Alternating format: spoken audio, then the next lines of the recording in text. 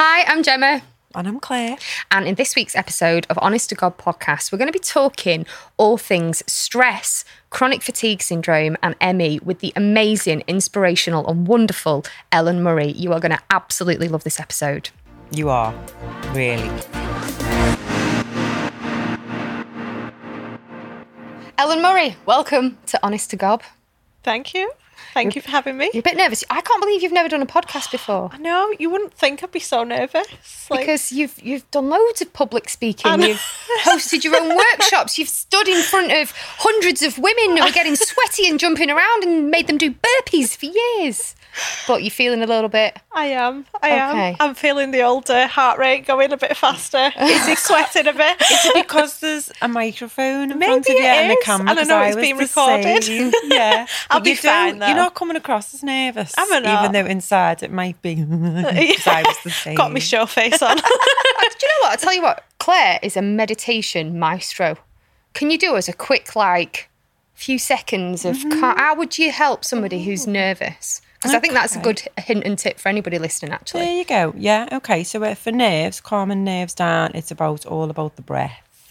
Because when we notice our breath, and we can then start to put the body back into balance. So should we just do some breath work? Yeah, just do it. Just a couple of seconds or something, for all of us. So just close your eyes. Okay. Gently close your eyes or just lower the gaze. And then I want you to inhale and imagine the breath coming in through the tip of the nose.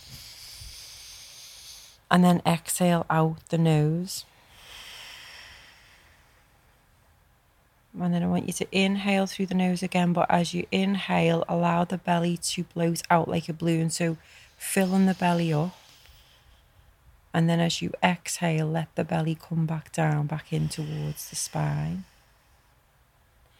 Inhale again. Belly rises. And then as you exhale, bringing the belly back in towards the spine. And just do a few more of these on your own. This is just known as abdominal breathing, so it just allows us to come back into balance, back into rest and digest. And then there we go. Open our eyes gently, and then we're ready to go. That's nice. That was gorgeous. I need your meditations in my life. It's lovely. It's all about finding the right voice for it, isn't it? You've got such a great meditation voice. Thank you. That's what she does. She's magic. It. She's genius. Amazing. So I'm glad that's helped. I'm glad that's been nice and calm. I hope if you're listening to this, you weren't doing that while you were driving or operating heavy machinery or in charge of small people. Thanks for that, yeah. Or maybe skiving at your desk at work. Your boss is coming behind you what are you doing? Just heavy breathing at my desk. So Ellen, let's how would you explain who you are in a nutshell to somebody who doesn't know you? How would you describe yourself? Ooh. It's a tough one because I've had a big shift of identity in the last year. Well, I'll tell you what then, why don't we take it back then? Because you're let's talk about your business if that's all right. Yeah. So Ketone Fitness was born because you were a dancer to start off with, weren't you? Yeah. So take us back to your dancing days. Oh, wow, we are going back now. So dancing for me was always my passion, but it was always it's not the safe route kind of thing. So I went to do psychology at uni, then ended up going away dancing in hotels, just living the life in Cyprus, in Greece. Come back and got a job as a dance teacher. And it just went from there, really. Then I started teaching women fitness, and that was found my calling now. How did you get into that from teaching dance to then fitness? Did it feel like a natural progression? Well, I was in this dance role, and I was like, I need to know I'm going to progress because I've always been a striver and achiever, and it was just kind of not really going anywhere. So I went back to uni to train in dance. Always passion always wins, doesn't it? You always end up going back to that. And as I was training, I was doing fitness as well on the side, just a few dance fitness classes. But when it got to the summer, I was like, I can't just do fitness in the evenings. I need to fill my day, which we'll probably get to later, how that is not sensible. But from morning to evening, I was used to being on the go. So I started a boot camp. So it wasn't just fitness. It was the whole behind the scenes, supporting the women with the mindset, the nutrition, getting results. And it just went mental. Like the first month they had like 15 women. Great. The next month they had 40.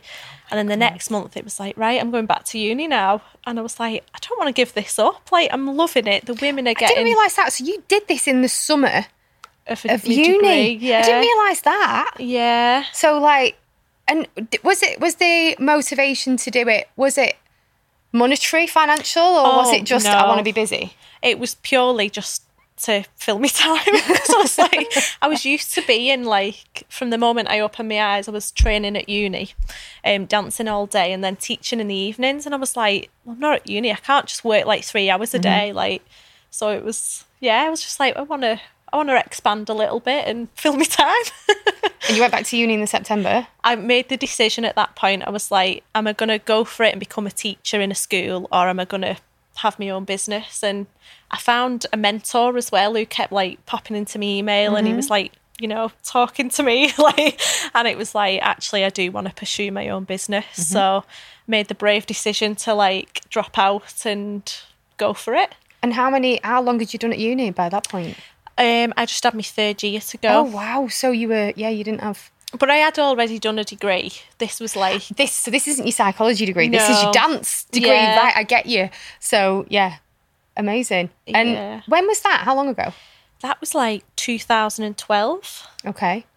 So I went all in then. And within like the 3rd month, there was like 80 women. They were all on like monthly memberships. So I was from the start, I got this business mentor, Paul Mort. Do you know him? I love Paul Oh, Mort. I adore him. He was my first ever mentor. I didn't realise Paul Mort was your Yeah. mentor.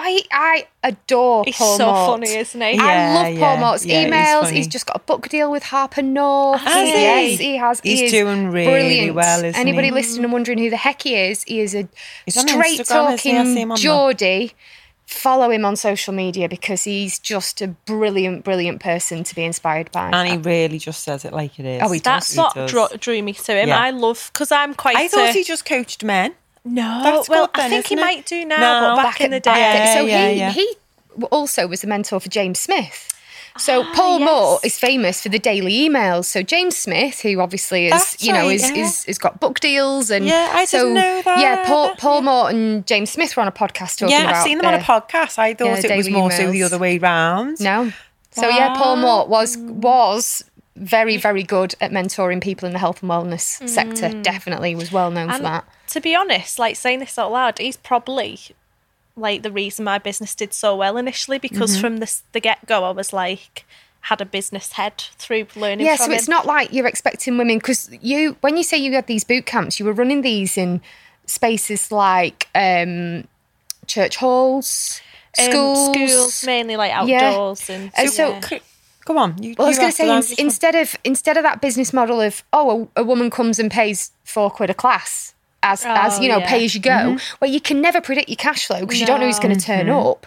But lots of people do run fitness kind of classes and things like that. So yeah, but having them on a monthly membership from day one I mean, is clever. from day one, I was like, most people, like you say, like £5 a class back then, and I was like £99 a month. So I set my prices like pretty high straight away. And you've got that investment there, though, haven't you? It Because wasn't when for they're the money. paying- It was like you But say. it's for them to invest in it then and go, Yeah. I've paid this now, so I need to turn up. But I'm just sitting here thinking, if you've got 80 women on a membership, what the fuck does your month look like? Because how do you do that? How many classes? What were you doing? Well, because that was very early on. That was month 3. Like, that was the September I decided to not go back to uni. So we had these 80 women on monthly memberships. I was still teaching all my dance fitness alongside. So I'd do like 6 o'clock boot camp, run and teach Zumba, 8 o'clock boot camp. I was like, but I was just so high energy and high pace, and I loved it. I loved the women and, that community. And they were all invested, you know. But quite early on, I was like, I'm going to need a bit of help here. And that's when I got a team member. She came on the following March. Great, okay. And she took a bit of it on. But then we expanded to another location, and then another and another over the years. And where did it get to? Like, so this is back in 2012, which is 9 years ago at this point. at its, the kind of top of its game, where how many people, how many staff? I think when we were at probably the top of our game was, well, it's been the last few years until the lockdown. We were at I think 400 members at one point. We were nearly hitting I think the revenue was nearly £400,000 or something. So it was quite big for just little old me. Staff, we had probably 12 on the team. So it was, I look back now and I'm like, wow, I did that. When I was in it, I didn't ever think it, but I've done a lot of growth. I've had a lot of growth since then emotionally. But at the time, I was just this is just, I never fully appreciated what an achievement that was. Because you were too busy doing. I was too busy in it. Too busy to stop and look and reflect. But you did have some moments where you weren't in it. And one of those moments was when you got pregnant with your first child, your little boy, your son. Yes. Max. Yeah. What year was he born again? 2017. Were you still jumping around doing burpees with a bump? Oh, do you know what? I created GlowFit as well at the time. Which tell everybody about GlowFit. So GlowFit was, you've probably heard of them loads now, the glow sticks, but this was I think that was just around the same time as I created GlowFit. So the first class of that, I turned up at this village hall where I do my Zumba. 100 people turned up, and my husband was like, Ellen, what are we going to do? They were like sardines.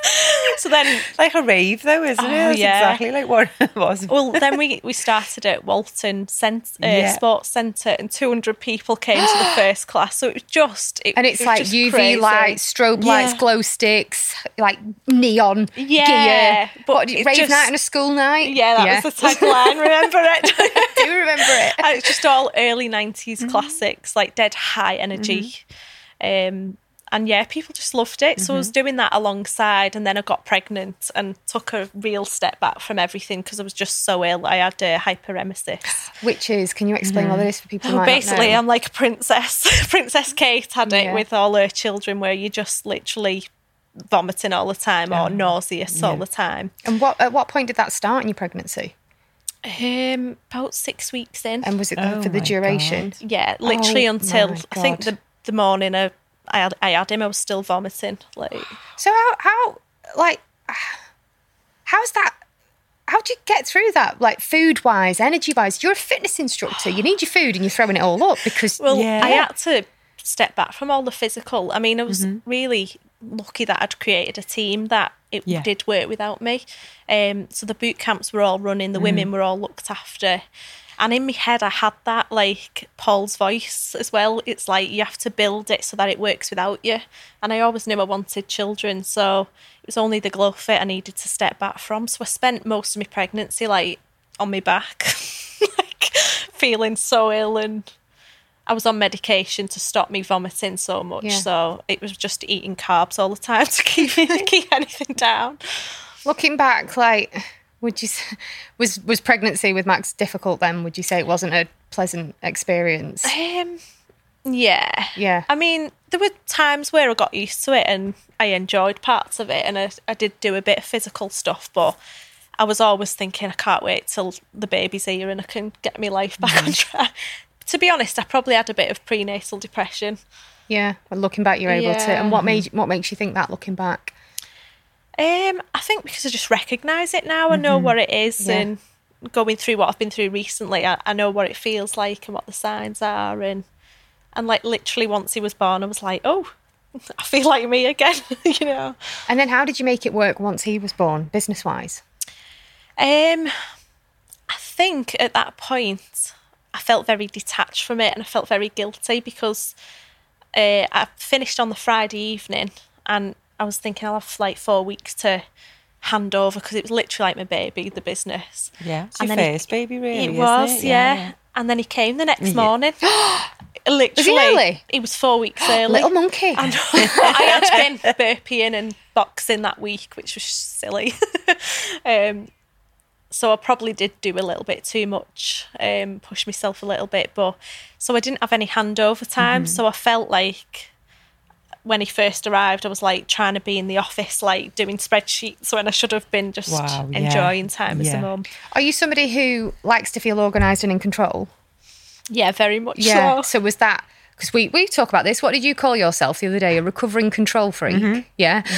And I can imagine that, especially when you're pregnant with your first, you've got, because you don't know what to expect. You've got this plan in your head of how it's going to be. You can laugh now, can't Anybody you? listening who may be pregnant, take that plan, tear it up, put some petrol on it, set it on fire, and throw it in the fucking sea. Because it's not going to go anywhere you think it's going to go, is it? No. Not one bit at all. So you've got There's this a plan. shock. Yeah, I've got 4 weeks of maternity before he comes. I'm going to scrub the house, nest. Batch cook all my meals. Yeah, I'm going to get my admin for work sorted, sort my files and my folders out. And that didn't happen, no. No. Literally the morning after, he was like, I'm here.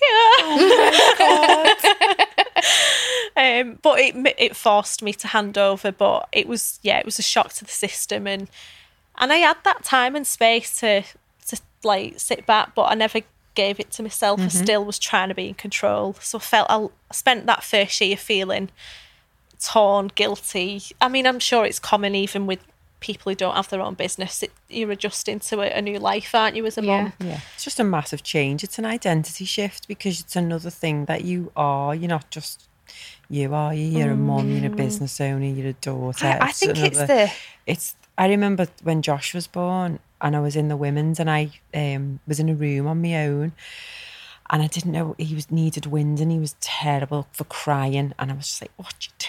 And I was on my own, so I pulled the cord for the nurse to come and she was like, come here, just got him, just turned him over and slapping him on the back and I was like, oh, he's so delicate. Then she passed him back and he was all wrapped up lovely and I just looked into his eyes and I always remember now just the connection and the love and then the horror of, oh my God, I love you that much and I've got to look after you for the rest of my life. What the fuck is this all about? And I can still see his big blue eyes looking at me and it's like, you shit yourself. Because it's like, fucking hell, I didn't even really think about this one. Yeah. And I still tell him to this day he's 13 now and I still go, oh, look at the picture and look at you now and I still love you. And he goes, I know, Mum. And he taps me on the head now. But it's such it's gorgeous. It's such a beautiful thing, but it's also your life is never the same. I think for me, it was the thing I wasn't expecting, and I'm sure you'll both identify with this. I didn't understand the mental load that would be put upon me for fucking ever. Because I heard it described recently as, you know, when you watch the news, like the BBC, like when and the ticker tape runs at the bottom, doesn't it? Constantly of all the things, right? I don't know about you, I've got 20 different ticker tapes and they're all going at different speeds and I'm trying to read one and then the next one's coming along and it's super, super hard. And I'm in a process at the moment of trying to offload some of these ticker tapes. So my husband's now got the cooking one. Yes. You know? And it's the mental load that I wasn't prepared for, that is relentless and unending, and you never get a break from it because we have to keep these little people alive, and that is a massive responsibility. Because I don't know about you, I still feel like I'm 11 years old in my head. I cannot believe I'm responsible for another human life. I know. I agree. Yeah, it's hard. So you've done that. Not only have you had your little boy, you've got the mental load of a team, a business. Yeah. So. But then you brought your husband into your business as well. Tell us a bit about that. So that was probably 2 years into the business. He left his job that he'd been in for years, started another and just wasn't feeling it. And at the same time, he was working for me on the side, but for free. Just because he loved me. Yeah. And in the end, I just said, like, you know, let's just go for it. Like, let's make it work. There were a lot of rows, especially when I was pregnant. I remember the hormones just completely losing my shit with him because like, he wasn't doing it the way I wanted. But it worked really well in the long term. So he was, from 2 years in, he was part of it. Yeah. And you worked well together? Yeah, it took a lot of time. It took having separate workspaces. That's amazing that if a couple can actually build and work in a business together, that is true partnership. Yeah. And again, I probably didn't recognise that. Like, you saying that out loud makes me go, actually, yeah, it was. because he's a lot of couples he's a would top survive bloke as well. Is he? Yeah, he's just What's his name? Jamie. He's older than me as well, so I think that helps. Not that they ever get that mature, but I think his level of Bit maturity, of a calming effect. and he's very chilled compared to me. Yeah. but he's just lovely, Yeah, and yeah. he's dead Yeah. nice, got a great sense of humour, Yeah. and he adores her. You see the way he looks at her, he absolutely adores her. It's gorgeous. Aw, I'm blushing. So I want you to take us now to March 2020. Yeah, so yeah, obviously March shit When, hits the fan. right, at fucking what 20. point did you start thinking, oh shit, this is actually a thing? Well, to be honest, in the meantime, from that, like, I'd had another baby, hadn't I? I'd had Grace, and one of my members of staff left soon after after Grace was born. Happened both times, both children. So I stepped back fully into the business as an instructor. So when 2020 came, I was fully in my business, like instructing, Everything behind the scenes. everything behind the scenes. Max was one. Grace was one. Max was just turned 3. So very young, and I was like working ridiculous hours, and then this hit, and I was like, oh, like, as we all were, and yeah, I was just like, we've got to get it online, which I think every fitness business did, didn't they? But in my head, I was like, I want everyone to keep the job. I was so set on looking after everybody else, Yeah. but still obviously thinking of my own family. But yeah, I had everybody else in mind, like my team. How did you feel when all of a sudden the venues are closed, fitness is not allowed to happen in the way that it was? How did you feel? I think I just felt like panicky, but I was in such like doing mode. Like, I think my reaction to anything is like, right, what can we do about it, and get a plan. I love a plan. So I was just working. I was like on high alert all the time. My adrenaline was just pumping. I think that first week, I was like, I just didn't move from my desk. I didn't sleep much. I had the kids at home. I was just in like... You were trying to make Zoom Fight or work, flight, borrowing microphones off me, if you remember. Gemma, how can we make this work? Trying to sort out Zoom audio. Yes. And yeah, I remember as well you doing, because I joined your online classes, and you even did Glow Fit in your front room with UV lights. Didn't you have to give your neighbour a free membership because of the music? That is brilliant. So How fast did you get online?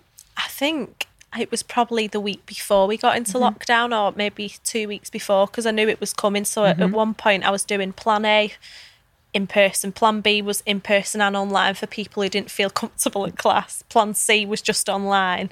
So it was like, because it was all very uncertain, wasn't it? Yeah, and we were told we were expecting to be in like lockdown for 3 laughing at it a little weeks, bit, you know, yeah. and you were thinking that as well, weren't you? So when that didn't happen, and all of a sudden these online classes are going on for days, weeks and months, what was that like? Do you know what? It's a bit of a blur for me now, because I was ill. Like, I didn't know it. I probably will get a bit emotional because it's all still quite here, okay. but it was the start of getting sick, of getting ME. So I think I was just pushing so hard for safety, really, thinking about my family and everyone else's family. It's a lot to take on. Did you bring that on yourself? Was it Absolutely, yeah. Because we take this thing on, don't we, that we have to look after everybody. Yeah. And make sure everyone's okay, and then we're not. Yeah. ourselves. And I think I'd always been like the strong one and been happy to, like, I'd had struggles in the past, but you know, I was like, I'm a doer, I'm an achiever, I can do anything I put my mind to. And yeah. And with this, thank so you. it was with this, Gemma's just nearly tripped over going to get them somewhere. But it was, I think for a lot of people, it was a shock. And I think a lot of strong women, especially like business owners, entrepreneurs, if you've got that passion in you, you want everyone to be okay. Everything's going to be okay. Everything's going to be okay. And the body, like you said, the adrenaline, the cortisol pumping around your body, that cannot last forever. That's just going to make you sick. And that's why the world's in a mess right now, because everybody's living on the nerves. Shouldn't generalise, should I? Not everybody. Yeah, but I honestly... 90% I'd say of the planet are living on we stress. have never, ever been in a situation in our lifetime where there is a collective, global, at the same time, sense of hopelessness and grief. We grieved these last 16 months. We grieved for the lives that we had. You know, we grieved for losing jobs. We grieved for people. We grieve for businesses that are like our children and our babies, you know, and it's been a very, very strange time. So actually, I do think you're right to generalise. Yeah, because I think most people that we spoke to, and especially in our line of work, is that they are mentally, you know, stressed, they're worn out, emotionally worn out because of what's going on and the uncertainty of things, and that's where obviously we can all help with that. But then you getting sick is because you're too busy looking after everybody else. But that's what women seem to do, and especially entrepreneurs and the business that you're in. You just want to look after people, but we have to look after yourself. We so have to look after ourselves first. I mean, I have learned massive lessons. And this is good. You've learned from it. So talk us through what was the point when you realised it was just enough is enough? Did your body just shut down? Your body just literally, I think it was... So we went into lockdown in March, didn't we? And then in June, I got like a virus. And I was, for months, probably for a year, I'd been getting like... Every month I'd have a sore throat, I'd have ulcers in my mouth. Like, I'm not talking like normal, they were like massive. I could barely speak without wincing. So that was signs already. My body was like, you know, I went back to work when Grace was 11 weeks old. So my body was just like done in basically.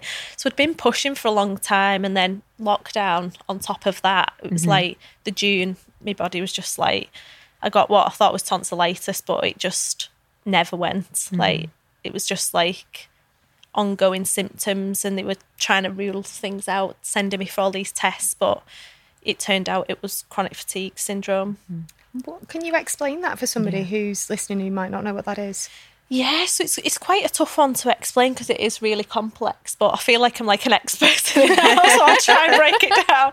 So like, it can be called ME or CFS, chronic fatigue syndrome, and it's basically like your body's just been in fight or flight for too long. Like, basically you're in your autonomic nervous system all the time, and you know, we need that balance of sympathetic where we're like slow and calm and like Claire rested. started off, you know, to get us into our there's the parasympathetic and the sympathetic nervous system, and you've been living in the one that looking out for danger and getting everything sorted, but it's just, you need to go in your rest and digest. Absolutely.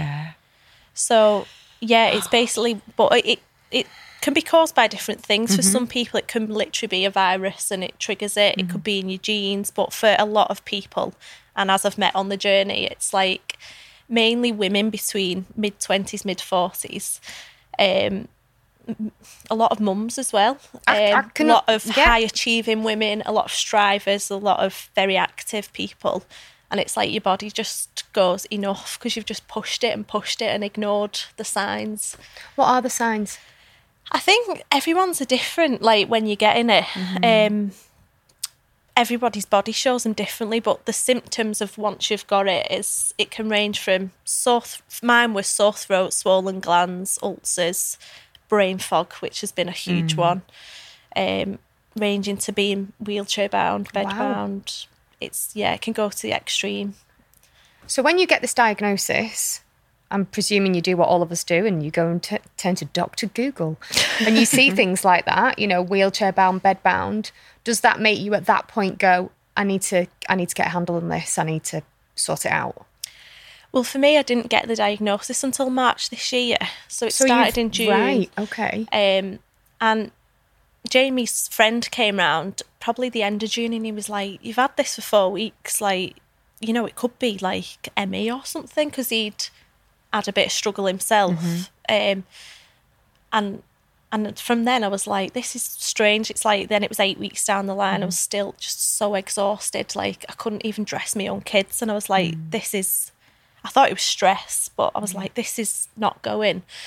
So then I started like looking at ways, because I knew there wasn't like anything you could do. I'd done the Google, I'd done doctors. Like it just like, oh, you just have to adjust your activity. And I was like, well, no, I'm not taking that as an answer. Like, I will get better. Yeah. And that's my job, Yeah. you know, to be active and to do all these online classes and be there for everybody else. But at that point, I'd for the first time in my life, I'd said, I'm having time off and I'm not available. I'm turning my work phone off. I'm coming off social media. That was in July. So we were still in the lockdown then, I think. Yes, kind you of. were, yeah. And the universe well and truly stepped in, because I tried to go back at the beginning of August, and it was the first class in person. I thought, right, I'm ready for this now. It's not online. I'm not as under pressure to perform. Just go see the ladies, do a demo, let them do the work. And as I was walking to my van, my little speaker, a fly flew into my ear, and I literally ended up in hospital with a frigging fly stuck in me. You there? So you're not going to work. And I woke up Was that the universe going, are you not listening? Oh, absolutely it was, because I woke up the next morning, and because I'd been like on edge for 4 hours, literally like this, because the fly was flapping Your like finger in your crazy. ear. And I was in A&E waiting. I woke up the next day with the symptoms, like my glands were so swollen, my throat was sore, I couldn't get out of bed. And I was like, I am not well. Like, this is not normal. Like, and I rang Nikki, and I was like, she was like, you need to take time off. Your second in command. Yeah, Nikki was like the next down from me. So I took that month off, and I found something called the Lightning Process. Basically, it's NLP, neuro-linguistic programming. Oh, we've got a master NLP practitioner Oh, here. amazing. Claire Morton. That's what I was studying at the minute. I love it. And, Where are you doing it? Who are you doing it with? it's with the Click Academy. Okay. It's a coaching certification and NLP. Fabulous. Oh yeah, we'll have a Love little chat it. about that. Love it. So I did that. It was an intense course, and apparently it's like She just loves everything intense, doesn't Oh, she? well, that's it. I was like, I'm not giving me time. I'm like, I can't be ill. Like, I need to get better. What can I'll I do? do something intense. So I'm like, so doctors can't help. I'll go and find the answers. So find this lightning process, and it was 3 days intense of working on your mind. Yeah, that's good. And how that influences the nervous system. And I started to feel a lot better. But by that point, we realised like the business just wasn't, you know, it was so uncertain. We were in lockdown, we were out of lockdown, and I still wasn't feeling 100%. Like I just knew something was telling me like I can't go back to that way anymore. And we decided to close it. How was that? How did that feel? Oh, honestly, it's just been awful. Like the grief. It's been tough, but I needed to do it. Yeah. How did Jamie feel about you closing the business? To be honest, he was the one who sat me down and was like, let's look at this without emotion. He was like, you've not failed, so let's look at this. Like, take your hat off of emotions and just look at it at figures. And he was like, it's going to take a lot of work to build it back up to where it needs to be, supporting the team and us. And he was like, I just don't know if it's doable. Because we were paying Plus a lot the of emotions and the time and energy when you're not well, and Yeah. logically. Yeah. We're spending a lot of money on marketing. It was a well-oiled machine. Yeah. But then that model completely changed with being online.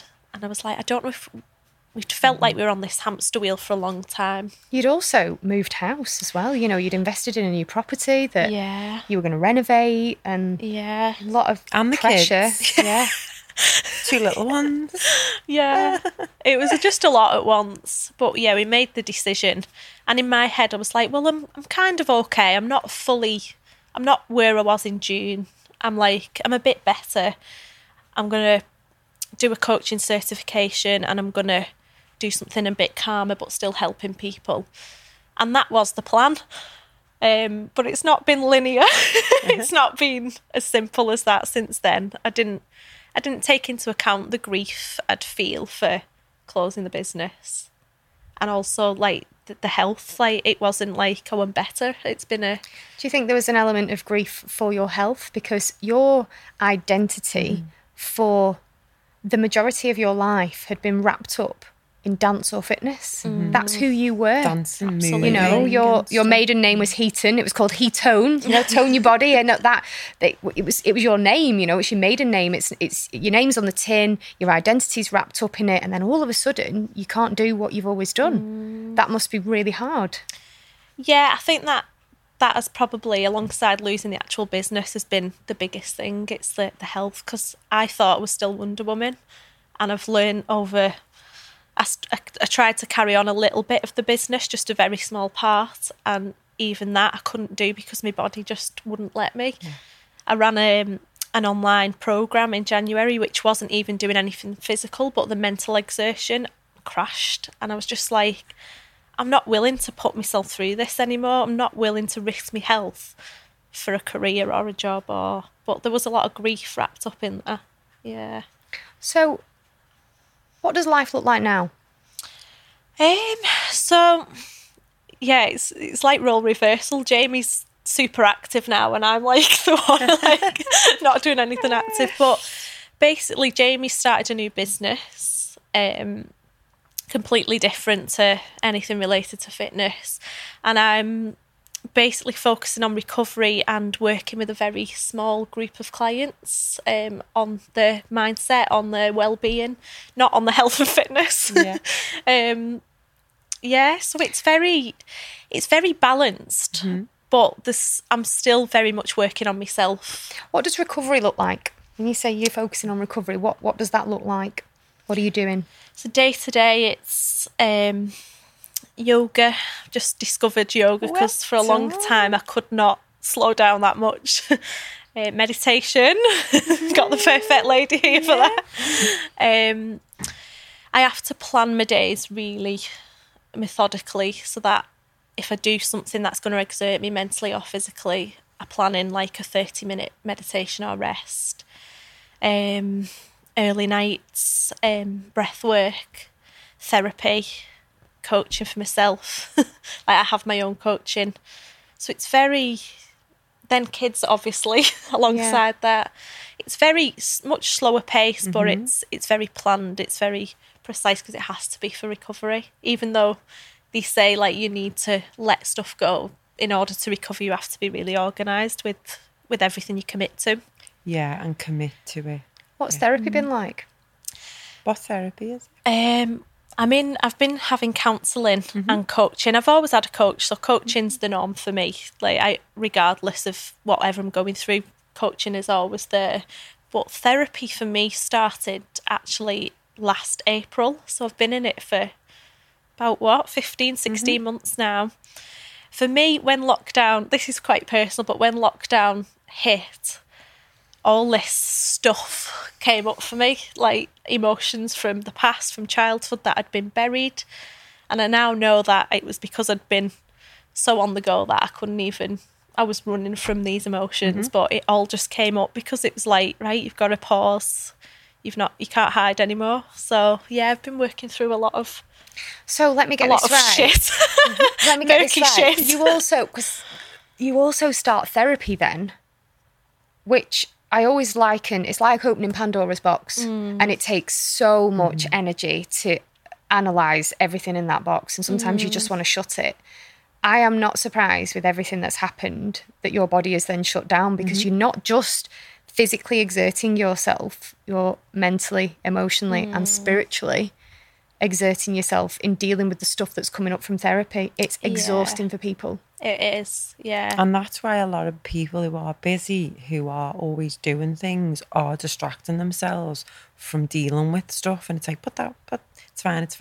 And then it's like, it's not fine, because it'll come up when it needs to come up. It's just like putting the lid on it, and the lid's just going to explode. And then knowing that when it does come up, it's okay. Because people, that's it, they're just doing too much. Well, I am, you know me, I came to this conclusion that I I'm addicted to stress. I think I sent you, Ellen, a picture of the book, didn't I? Becoming Supernatural by Joe Dispenza, because me and Claire were doing that on one of our previous podcast episodes. And I was talking about that today with one of my clients, and he said, he said, I agree with that. He said, that's what he did. He's really doing really well now. But he said that, you do get addicted to the... Because you don't know anything else. So that's it, yeah. And I probably ran on that for years and years. Well, this is why I'm going to ask you a question, and I'm asking it selfishly on a personal note, because I'm listening to you and a part of me is a little bit terrified because I've never worked at this pace like I have right now. I was saying to you in the car on the way here, wasn't I, Claire? But I feel mentally, I keep reminding myself, no, you can do this, you're mentally strong, but it gets to a point where when you crack, it's too late and the signs have already been there. The signs are already there for me at the moment. So I've noticed that the middle of my cycle during ovulation, my fatigue is now getting to the point where it is affecting my day-to-day life. So I'm listening to you and going, thanks, universe, for bringing Ellen here for a reason today. Listen because to your body. You have to. And stress is so dangerous for people. What advice would you have for people who are busy, high achievers, always on the go, putting themselves last, being there for everybody else? This is exactly the women I work with now. And I think from a personal point of view, I'd just say, looking at my story, it is not worth it. Nothing is worth pushing yourself to that limit. It's nothing, no money, no status, no validation.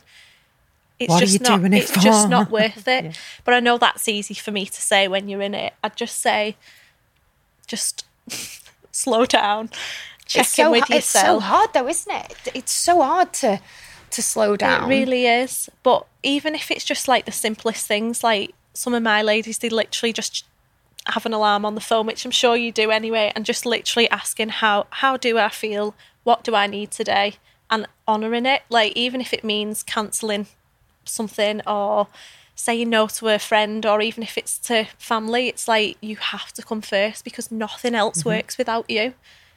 It really doesn't. And I can't say that enough. I've heard that so many times in the past and I was yeah.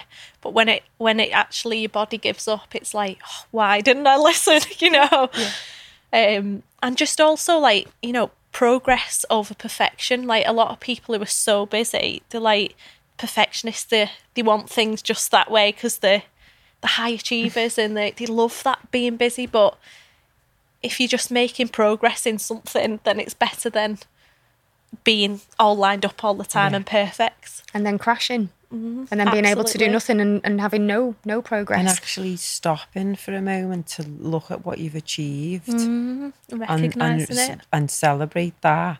Rather than just, what's the next thing? Oh, now I've done that. Next thing. It's why are you doing this? Because I've done it myself. Why am I feeling so knackered and why am I doing this? What am I doing it for? And then you have to check in with your why, don't you, as well? And it's the self-awareness piece is key first. So once you're aware, that's when you can go, right, I can stop this or I can cancel that. But there's so many people who are not aware. And that's when they crash and burn. And that's when it's That's why I think your story is quite inspirational because, you were having therapy last April. You are already identifying things. You've got a coach. You're putting things in place. And a lot of people don't know where to start. They're not that self-aware. They don't realise that. Have there been any other lessons for you over this time period? I think for me it's realising that you're worthy without anything, other people's validation. I was a classic people pleaser. So now I know I'm enough. I don't need a job to say that. I don't need other people, followers on Facebook, people around me telling me how amazing I am. Because you've had a lot of followers on Facebook. Yeah, and I think there was part of that, when you've got so many connections and people telling you how great your program is and what you're doing for them, changing their lives, it's I can't lose this. Is it maybe, but thinking back to that time, is it a sense of embarrassment, this can't fail because I've built this profile? Because you were so well known around Merseyside and the Northwest for what you've done, changing the lives of women. Hundreds and hundreds, thousands of women have been through your program and have amazing things to say about it. And you should be very proud of that. Extremely thank you. proud of that. You should. Yeah. I And think then I'm at now a you're point where I doing- am now. Yeah, I and you're doing the recognise same it. thing, just with a smaller number, but you're still helping, aren't you? Yeah. And then you don't know where that might take you later on.